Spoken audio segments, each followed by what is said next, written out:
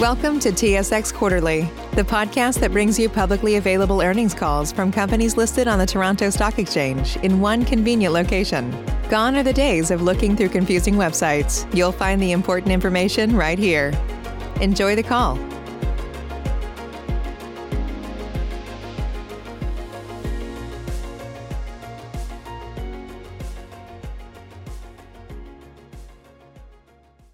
Good morning, ladies and gentlemen, and thank you for standing by.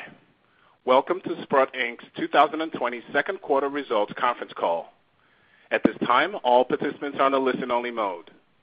Following the presentation, we will conduct a question-and-answer session. Instructions will be provided at that time for you to queue up for questions. If anyone has any difficulties hearing the conference, please press star followed by the 0 for operator assistance at any time. As a reminder, this conference is being recorded today, August 7, 2020. On behalf of the speakers that follow, listeners are cautioned that today's presentation and the responses to questions may contain forward-looking information and statements within the meaning of applicable Canadian and U.S. securities laws. Forward-looking information and statements involve risk and uncertainties, and undue reliance should not be placed on such information and statements. Certain material factors or assumptions are implied in providing forward-looking information or making forward-looking statements, and actual results may differ materially from those expressed or implied in such information or statements. For additional information about factors that may cause actual results to differ materially from expectations and about material factors or assumptions applied in providing forward-looking information or making forward-looking statements, please consult the MD&A for the quarter and Sprott's other filings, including its most recent annual information form with Canadian and U.S. securities regulators. Forward-looking information is given and forward-looking statements are made as of the date hereof, and we do not undertake to update or revise our forward-looking information or statements, whether as a result of new information, few events, or otherwise, except as may be required by law. At this time, I would like to turn the call over to your speaker, Peter Grosskopf, CEO. Thank you. Please go ahead, sir. Thank you, operator. Wow, I can tell we're listed in the U.S. now. Good morning, everyone, and thanks for joining us today. I hope that you are all staying safe and managing through these times. On the call with me today is Whitney George, Kevin Hibbert, John Ciampaglia, and Glenn Williams. Our Q2 results were released this morning and are available on our website, where you can also find our financial statements and MD&A. So starting on slide 4, the events of this year have been dramatic and will have far-reaching impacts. Global governments have been forced to react to COVID in an unprecedented manner, not just because of the scale of the issues, but also because the global economy is no longer large or robust enough to handle the amount of debt which has been created over the past 50 years.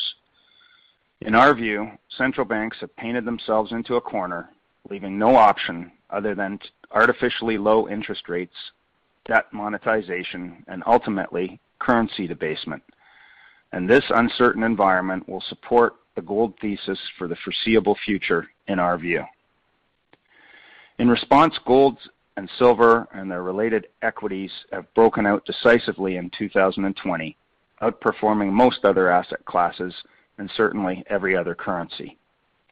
Specifically, gold has gained more than 33% this year. It recently breached the key 2000 level and is setting new highs relentlessly. Gold producer equities have also performed well, rising more than 50% after recovering nicely from the sell-off in late March. While sentiment indicators suggest that a correction could be expected and healthy, gold is now well supported by long-term fundamentals. Turning now to slide 5 for some look at recent highlights. With rising gold and silver prices and dramatically increased interest in the sector, Sprott has experienced significant growth in our asset base. On a year-to-date basis, as of August 4th, our assets under management have increased by 83% to $17 billion. These gains have been driven by a combination of factors, including $1.9 billion in year-to-date sales, $4.2 billion in market value appreciation and the acquisition of the Tocqueville Gold Strategies, which was completed in January in what has turned out to be a very timely transaction. We completed a share consolidation in May and began trading on the New York Stock Exchange shortly after. We're pleased with the reception that our listing has received, and we'll discuss that in more detail later. Yesterday, we declared a US 23 cents per share dividend that will be payable on September 1st, 2020.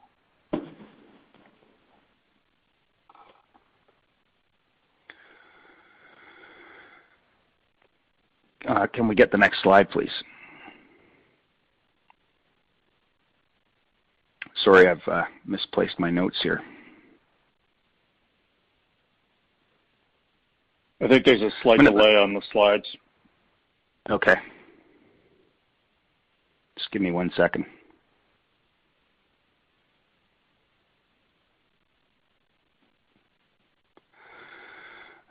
Sorry, technology and the remote web. Okay. Yeah, I'm sorry, I don't have the next slide on my screen, so I'm going to pass it over to John Ciampaglia to discuss some of the recent performance in our exchange-listed products. I believe it's actually Kevin who's going to I'm sorry. the sorry, financials. Glenn. All right, thanks, Glenn. Thanks, Peter. Good morning, everyone. If you can, I'm on slide 6, which is the AUM summary. As at June 30th, 2020. That slide also provides a snapshot of our current AUM estimate as at August 4th, 2020.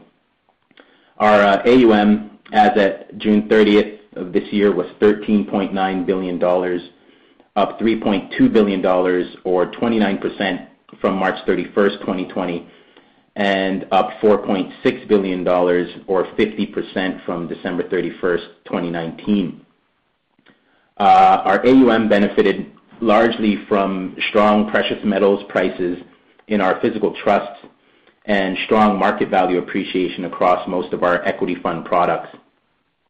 We also benefited from strong inflows, to Peter's point earlier, in our physical trusts, as well as capital calls net of distributions in our lending funds. Those increases more than offset the anticipated redemptions in our precious metals equity strategies post the acquisition of Tocqueville's gold funds earlier this year. Now, subsequent to quarter end, we continue to experience very strong inflows into our physical trust products and also continue to benefit to a significant degree from strong precious metals price appreciation and robust equity market valuations in our actively managed fund strategies. As a result of all this, our AUM estimate as of August 4th, 2020 is $17 billion, up $3.1 billion or 22% from the quarter ended June 30th. On slide 7, you'll see a look at our second quarter earnings. Adjusted base EBITDA in the quarter was $9.2 million, up $2.2 million or 31% from the prior period. The increase was primarily due to strong net inflows and precious metals price appreciation in our exchange-listed product segment and the Tocqueville Gold Strategies acquisition earlier this year in our managed equity segment. We also, however, benefited from increased commission revenues in our brokerage segment due to improved equity origination and transaction activity. These increases were partially offset by lower finance income in our lending segment, given the repayment of legacy balance sheet loans last year and higher than anticipated capital distribution levels in our lending LPs last year. For more information on our revenues, expenses, and our EBITDA, you can refer to the supplemental information section of this presentation, as well as our second quarter MD&A filed earlier this morning. That said, I'll turn things over to John. Great. Thanks, Kevin, and good morning, everybody. Just moving to slide 8. We obviously had a very good quarter in our exchange-listed product suite. Very strong demand, and I think what's interesting is that this psychological barrier has been broken with the new gold price hitting an all-time high. As I said earlier in the year, gold had reached a high in just about every currency in the world except the U.S. dollar, and we feel as though this was kind of a psychological hurdle for the largest market in the world to break through. And with gold breaking through the 1921 barrier recently and pushing on to over 2,000, we think there's tremendous momentum in the trade right now. It feels very similar to 2010, where we had very strong interest from the Western markets, which were driving the price gains and the flows in the gold and silver market. The high gold price and the high silver price has definitely had an impact in the Eastern markets, which are more price sensitive, like in India and China. But what we find is that in these bull markets, it's the Western-based investor that really drives the price. We're seeing very strong demand, I guess, across the board. But I think in the last couple of months, we've seen a rotation from typical gold and silver investors to now more generalists. And I think this has us very excited, and it affirms to us that we're still in the very early stages of this cycle. As I said, in the early part of the sell-off in the equity markets, most of the flows came from investors already invested in the trade. But in the last couple of months, we're seeing more and more people come to us and have conversations about moving part of their fixed income allocation away from lowering the fixed income allocation and putting some money into physical gold. And I think this is quite exciting because investors are basically come to the conclusion that there's not a lot of hedging ability in fixed income at these very low levels of real yield. That's very exciting to us. We think that's going to drive the next stage of this rally. And as I said, the interest we're seeing is global, and it's across many different investor segments. We're seeing much more institutional interest. We're seeing much more block trading in our funds, and that's what's really driving the flows. You can see that in the month of July, we had a very nice pop in sales, just over $500 million. To August the 6th, that number is actually about $130-odd million, so the momentum has been very good with the physical trust sales. And I think the other important point to make is that liquidity begets liquidity. We're seeing a lot more trading in our funds. The funds are getting much larger in size. The physical gold trust broke through $5 billion. The gold and silver trust is almost at $5 billion. And our silver fund just broke through $2.5 billion. So these are very liquid, large vehicles for institutions to participate in. And I'll pass it over to Whitney now. Thank you, John. On slide 9, I want to touch on our managed equities business. As everybody knows, we have achieved significant scale in that business with the acquisition of the Tocqueville team and their assets. John Hathaway, Doug Groh are working wonderfully with our Canadian-based team that was in place already. So we obviously have now I think the largest group of professionals approaching the gold equities. Our funds are performing well. The slide says most funds are up 30 to 50%. More up to date would be more like 40 to 80%. Now that we've had a very, very strong performance, particularly in silver very recently. And our flagship gold equity strategy, headed up by John and Doug Groh, is up over 100% since its March low. So we're performing well, and we're well positioned to capture new interest in the area. Our relative performance versus peers has improved quite dramatically due to the broadening out of the market into some smaller and mid-cap stocks, which are usually where we add the most value in terms of fundamental research. But the inflows into the equities are still subdued, irrespective of the very strong performance. And we are getting a very good response to our digital marketing efforts. We have some of the highest engagement numbers that anybody in the industry, not just the mining industry, has seen. And our webcasts and other online presentations are drawing record attendance for us. So I think we're getting the message out there, and I think there are a lot of people watching, maybe sitting on their hands a little bit, just waiting for a re-entry point. On the slide 10 is a chart that gives you a sense of where we are in terms of gold equities relative to gold bullion itself.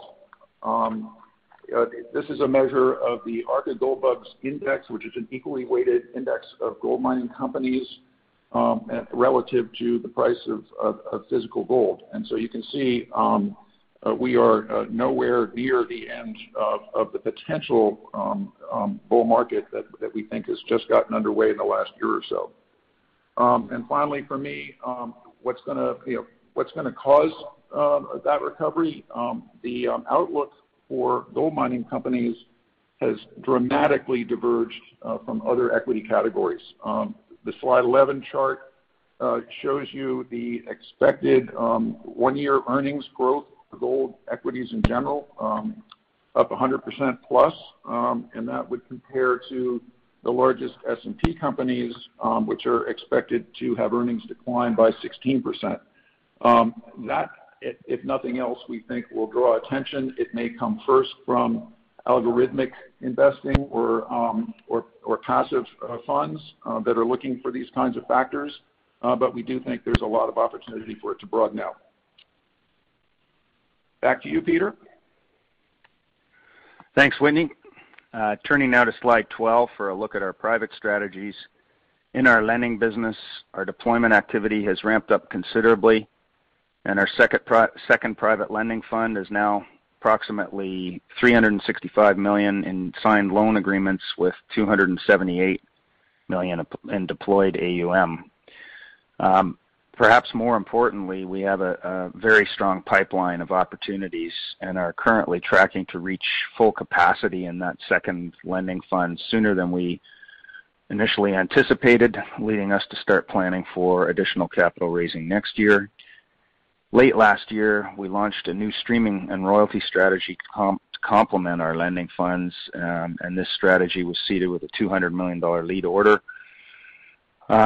We have begun making investments at a decent pace now and have been busy building out the pipeline and the investment team there. Turning to slide 13, as I mentioned at the start of the call, we began trading on the NYSE in June. We were pleased with the reception that our shares received. Our trading volumes in particular have improved substantially.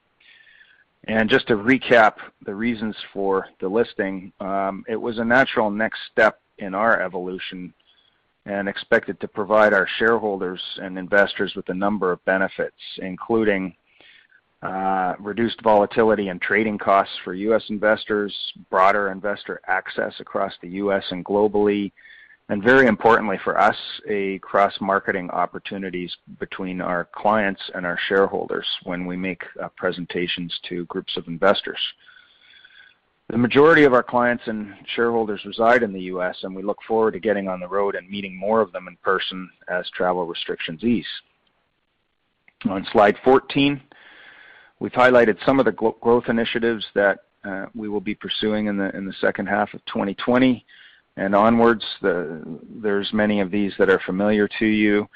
With interest in the sector rising and new inflows coming into our products, we are prepared to invest a bit more in sales coverage. We have an excellent team that covers national organizations and regional offices, and they do an awesome job, especially with online and web marketing, as Whitney was saying. But we've got the phones ringing off the hook, and we've got a lot of opportunities, so we are prepared to invest.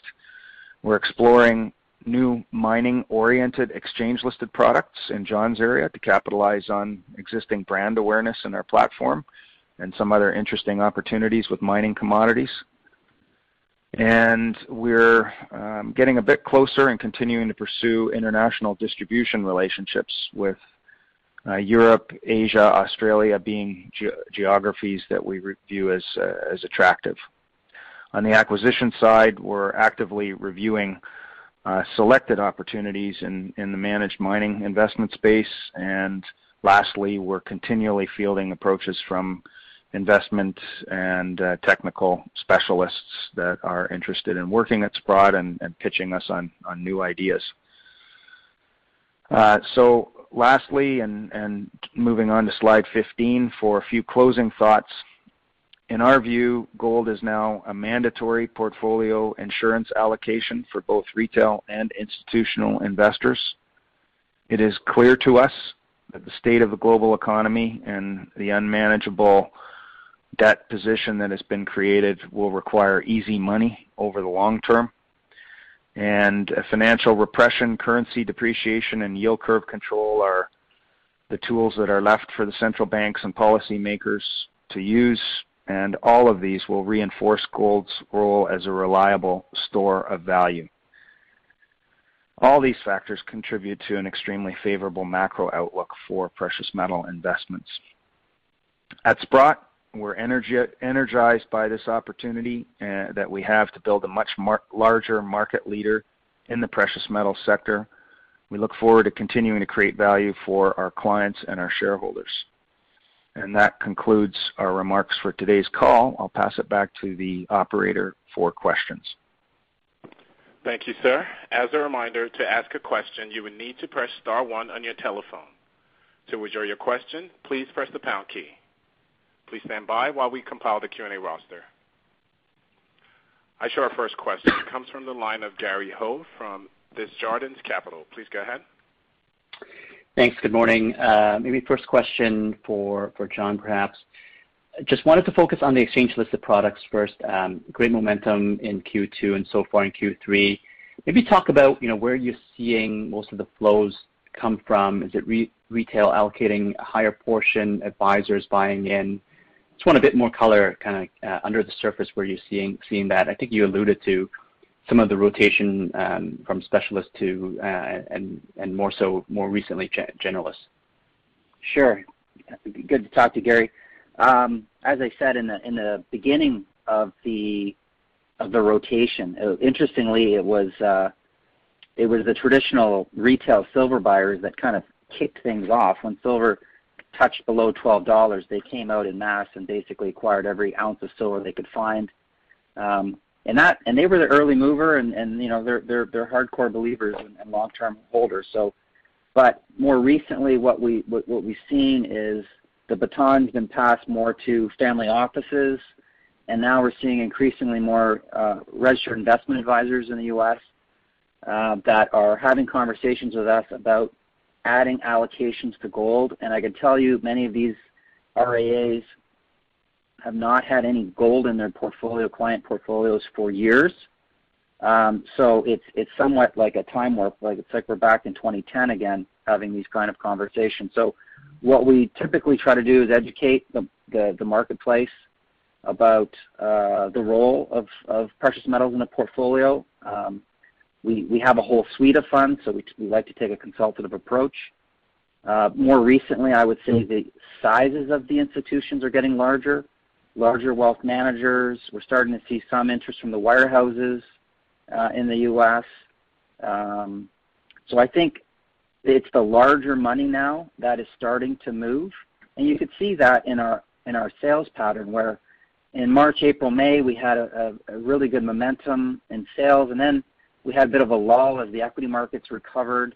And then, even though the equity markets have been incredibly buoyant with tech stocks rallying, having over $500 million in sales tells us that people are still concerned out there and are starting to now not think so much about hedging equity risk, but they're thinking about their fixed income portfolios.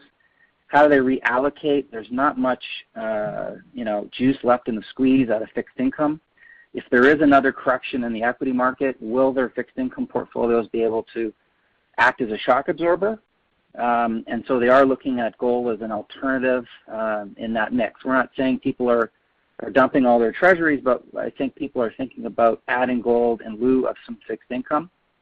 And obviously that is a huge capital pool to draw from, and it doesn't take much of a reallocation from the treasury pool to the gold pool to really move it.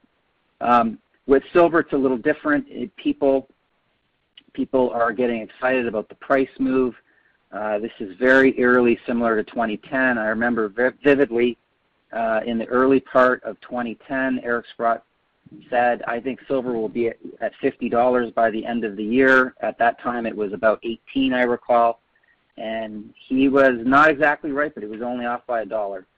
So it feels like the momentum in silver is similar to 2010, where it's just, again, it's a much smaller market than gold, and people are chasing that momentum for sure.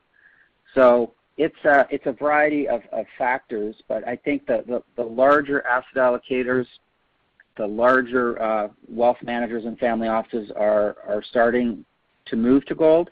And I think it explains the global phenomena we're seeing across all the gold ETFs. The flows year to date globally have been ginormous, and those are primarily funds listed in the U.S. and the U.K. and Switzerland. So it's a global phenomenon. We think it's a global reallocation. Thanks for all that, John. Appreciate it. Second question, maybe for Kevin. I saw a nice lift in EBITDA margin. Staying with the exchange-listed product segment, 77% this quarter from 71% last year. Maybe bigger picture question. Where does this platform top out in terms of margins, and what AUM level do you need to achieve that? Thanks, Gary. I would say we're pretty much there right now. At this operating margin level, the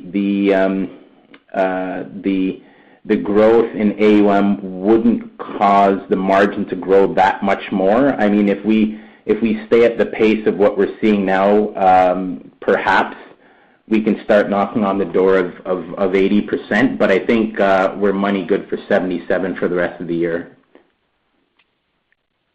Okay, perfect. Last one, Peter, just given the increased sentiment in the space, I think you mentioned a few kind of new initiatives, maybe on the products side. Can you maybe elaborate? Would you pull some of that forward? Perhaps talk about the M&A front and maybe thoughts on use of capital here. Sure. Well, there's been increased investor interest across a number of different mining commodities. We've seen a resurgence of interest in uranium and in battery metals, and even base metals and specialty metals like rare earths are getting a lot of interest. So we do have an innovative and I think very accomplished physical products team.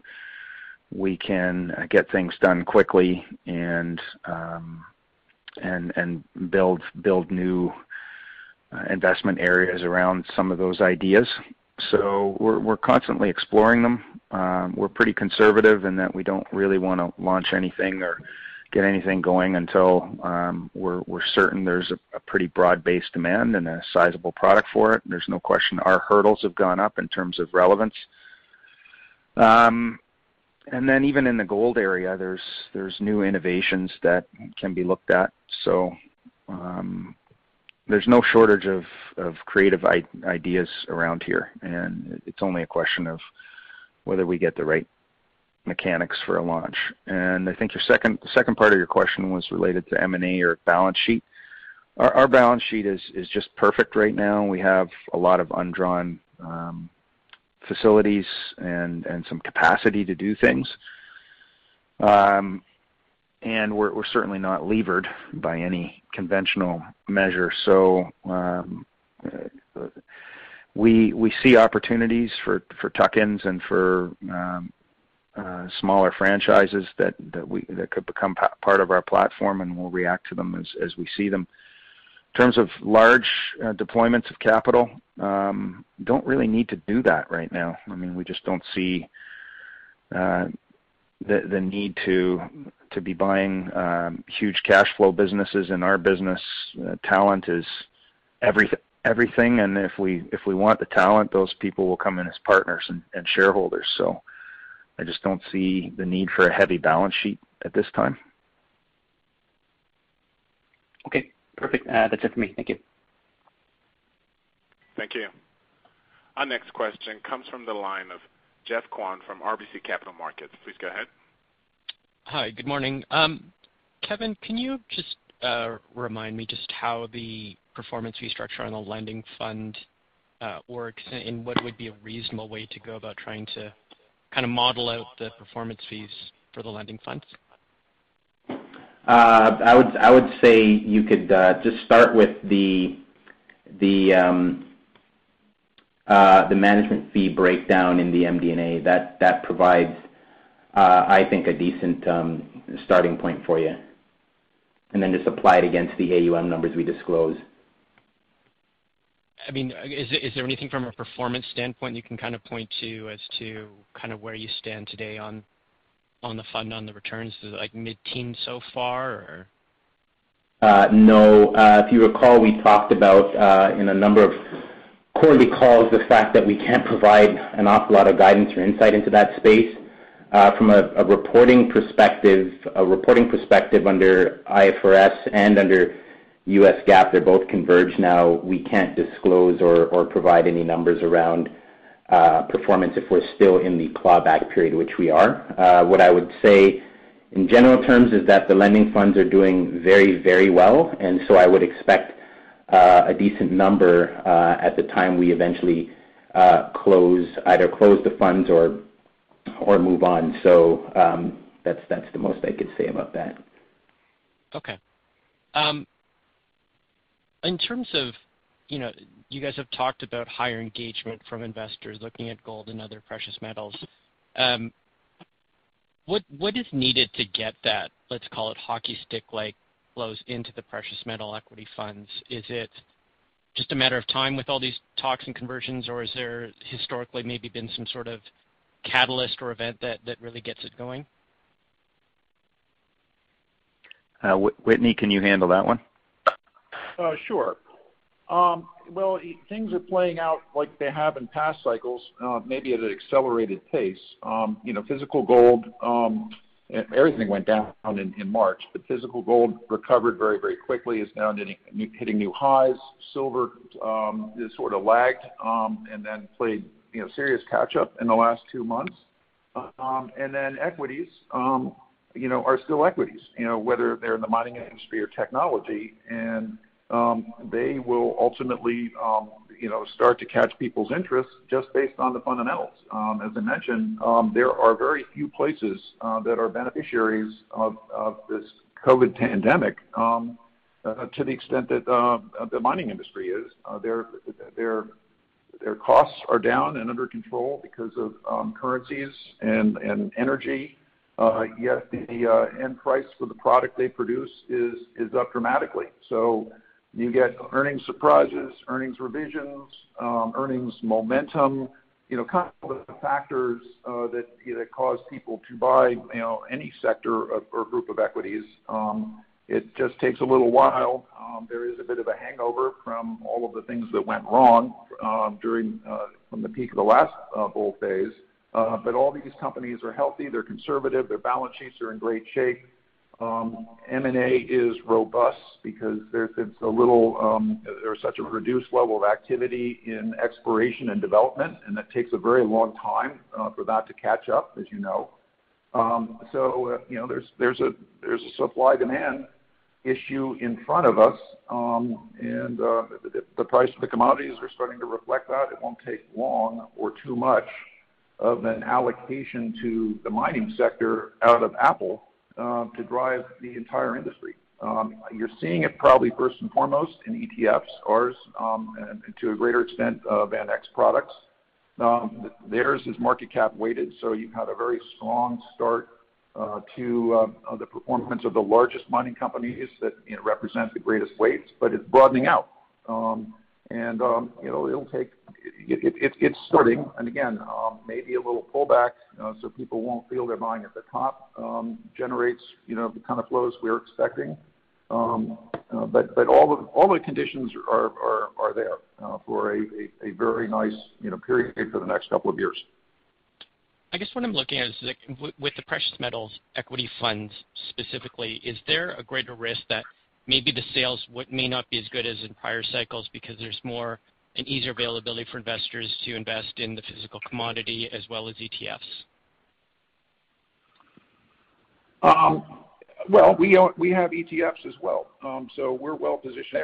Ours happen to be factor-based as opposed to market cap-based, which I think is a fundamental advantage long term. Again, there is the markets in general, the equity markets in general, and I'm a generalist, have been driven almost 100% by liquidity. So, greater trading volumes, higher market caps sort of beget, more of the same. But again, beneath that, the fundamental business is very healthy, and M&A and other things, even if investors don't show up the way they have in the past, will certainly, drive valuation from what we think are very, very reasonable prices. So, yeah, maybe people never buy gold equities the way they used to, but I think we're pretty well positioned with our product suite and are always, considering new products to deliver what we do in the format that investors, want to see. Okay, and just last question I had was, are the conversations you're having with investors, are they looking to gold and silver as capital preservation hedges with optionality on the valuation upside, or is it a view that there's still, massive or significant valuation upsides in the commodity and related equities?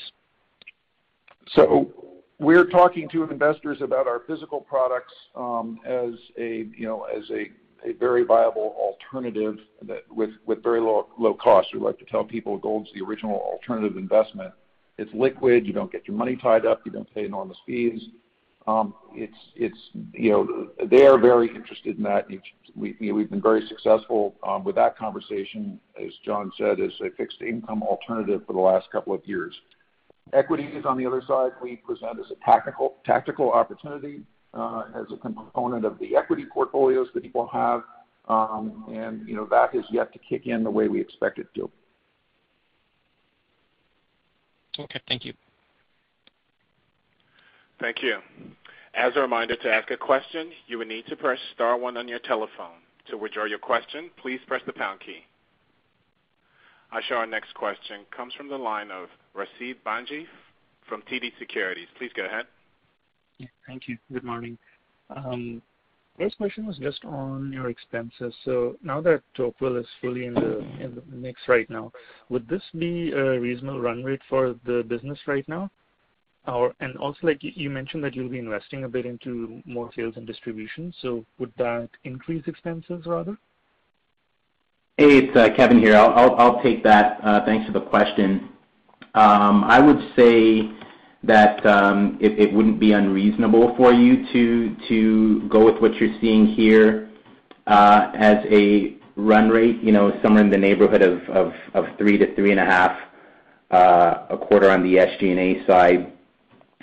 When it comes to when you're asking about expenses, are you also asking, I guess, about compensation levels too? Yeah, that too. Yeah. So on the compensation side, there may be a little bit of noise there coming from two areas. First, on the LTIP side, and that's give me a second here. That's on page 14 of the MD&A. We provide some info there. You'll see the LTIP number continue to go down slightly, and that's because a lot of our LTIP grants, if you've followed our story long enough, came back in 2017. So now we're approaching the tail end of the amortization of those grants back then. So you should see that coming off. But then you could see the annual incentive payments growing a little bit more to the extent that the environment that is currently robust for us on the revenues and earnings side continues, as a significant amount of our compensation is now variable-based, so linked to performance.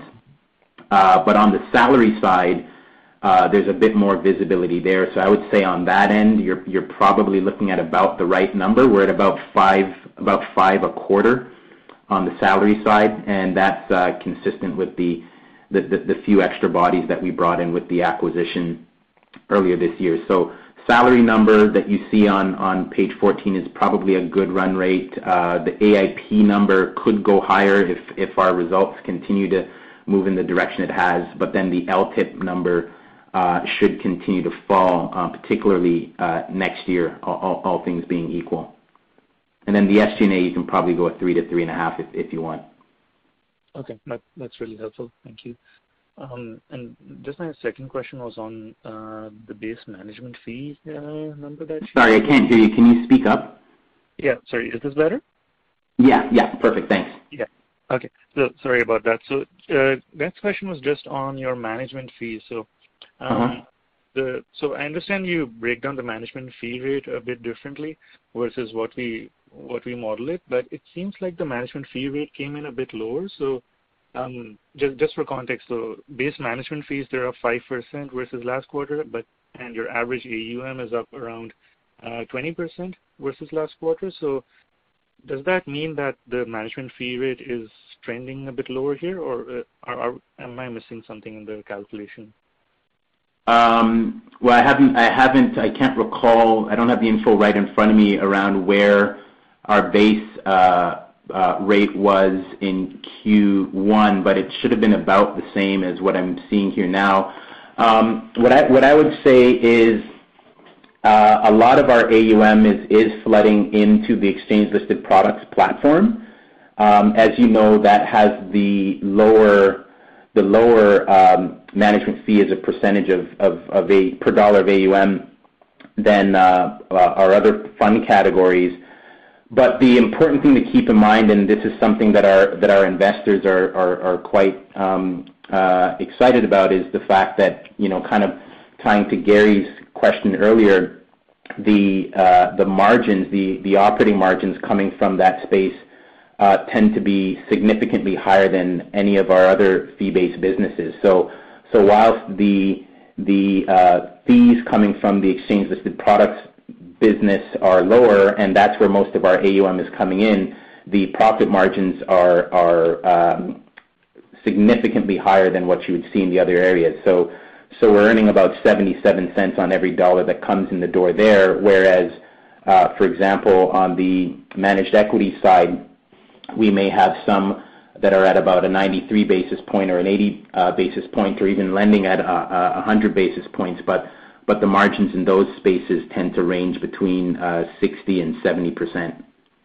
So although the rate on the management fee line may seem lower, and that's where all the assets are flowing in, the degree of leverage to our operating earnings is much, much higher, which is why you're seeing the numbers you're seeing today on our EBITDA line. Oh, got it. That makes sense. Those are all my questions. Thank you very much. No problem. Thank you. I show no further questions in the queue. At this time, I'd like to turn the call back to Mr. Peter Grosskopf, CEO, for closing remarks. Okay, well, thank you, operator, and thank you all for participating today. We appreciate your interest in Sprott, and we look forward to reporting to you after our next quarter. Have a great weekend. Ladies and gentlemen, this concludes today's conference call. Thank you for participating. You may now disconnect.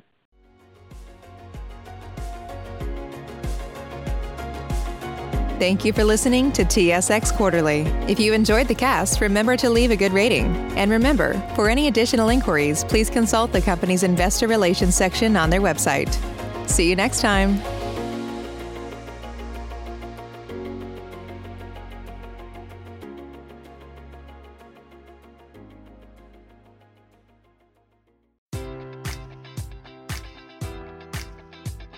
Enjoy all your favorite sports like never before at BetMGM. Sign up using code Buckeye and receive up to $1,500 back in bonus bets if you don't win your first bet. When you register with BetMGM, you'll get instant access to a variety of parlay selection features, live betting options, and the best daily promotions in the business. And with BetMGM at your fingertips, every play and every game matters more than ever. Place your money line, prop, or parlay bets with the king of sportsbooks today. Sign up using code Buckeye and receive up to $1,500 back in bonus bets if you don't win your first bet.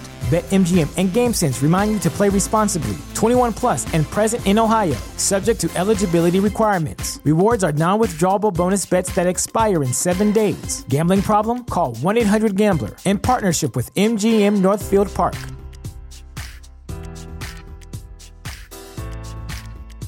Save big money at Menards. Let the fresh air in and keep the bugs out with replacement screen for your doors and windows from AdForce. It's easy to install, durable against the elements, and comes in a variety of types to suit your needs. Repair your screens today with a roll of replacement screen on sale through May 5th. And check out more great deals happening now in our weekly flyer on Menards.com.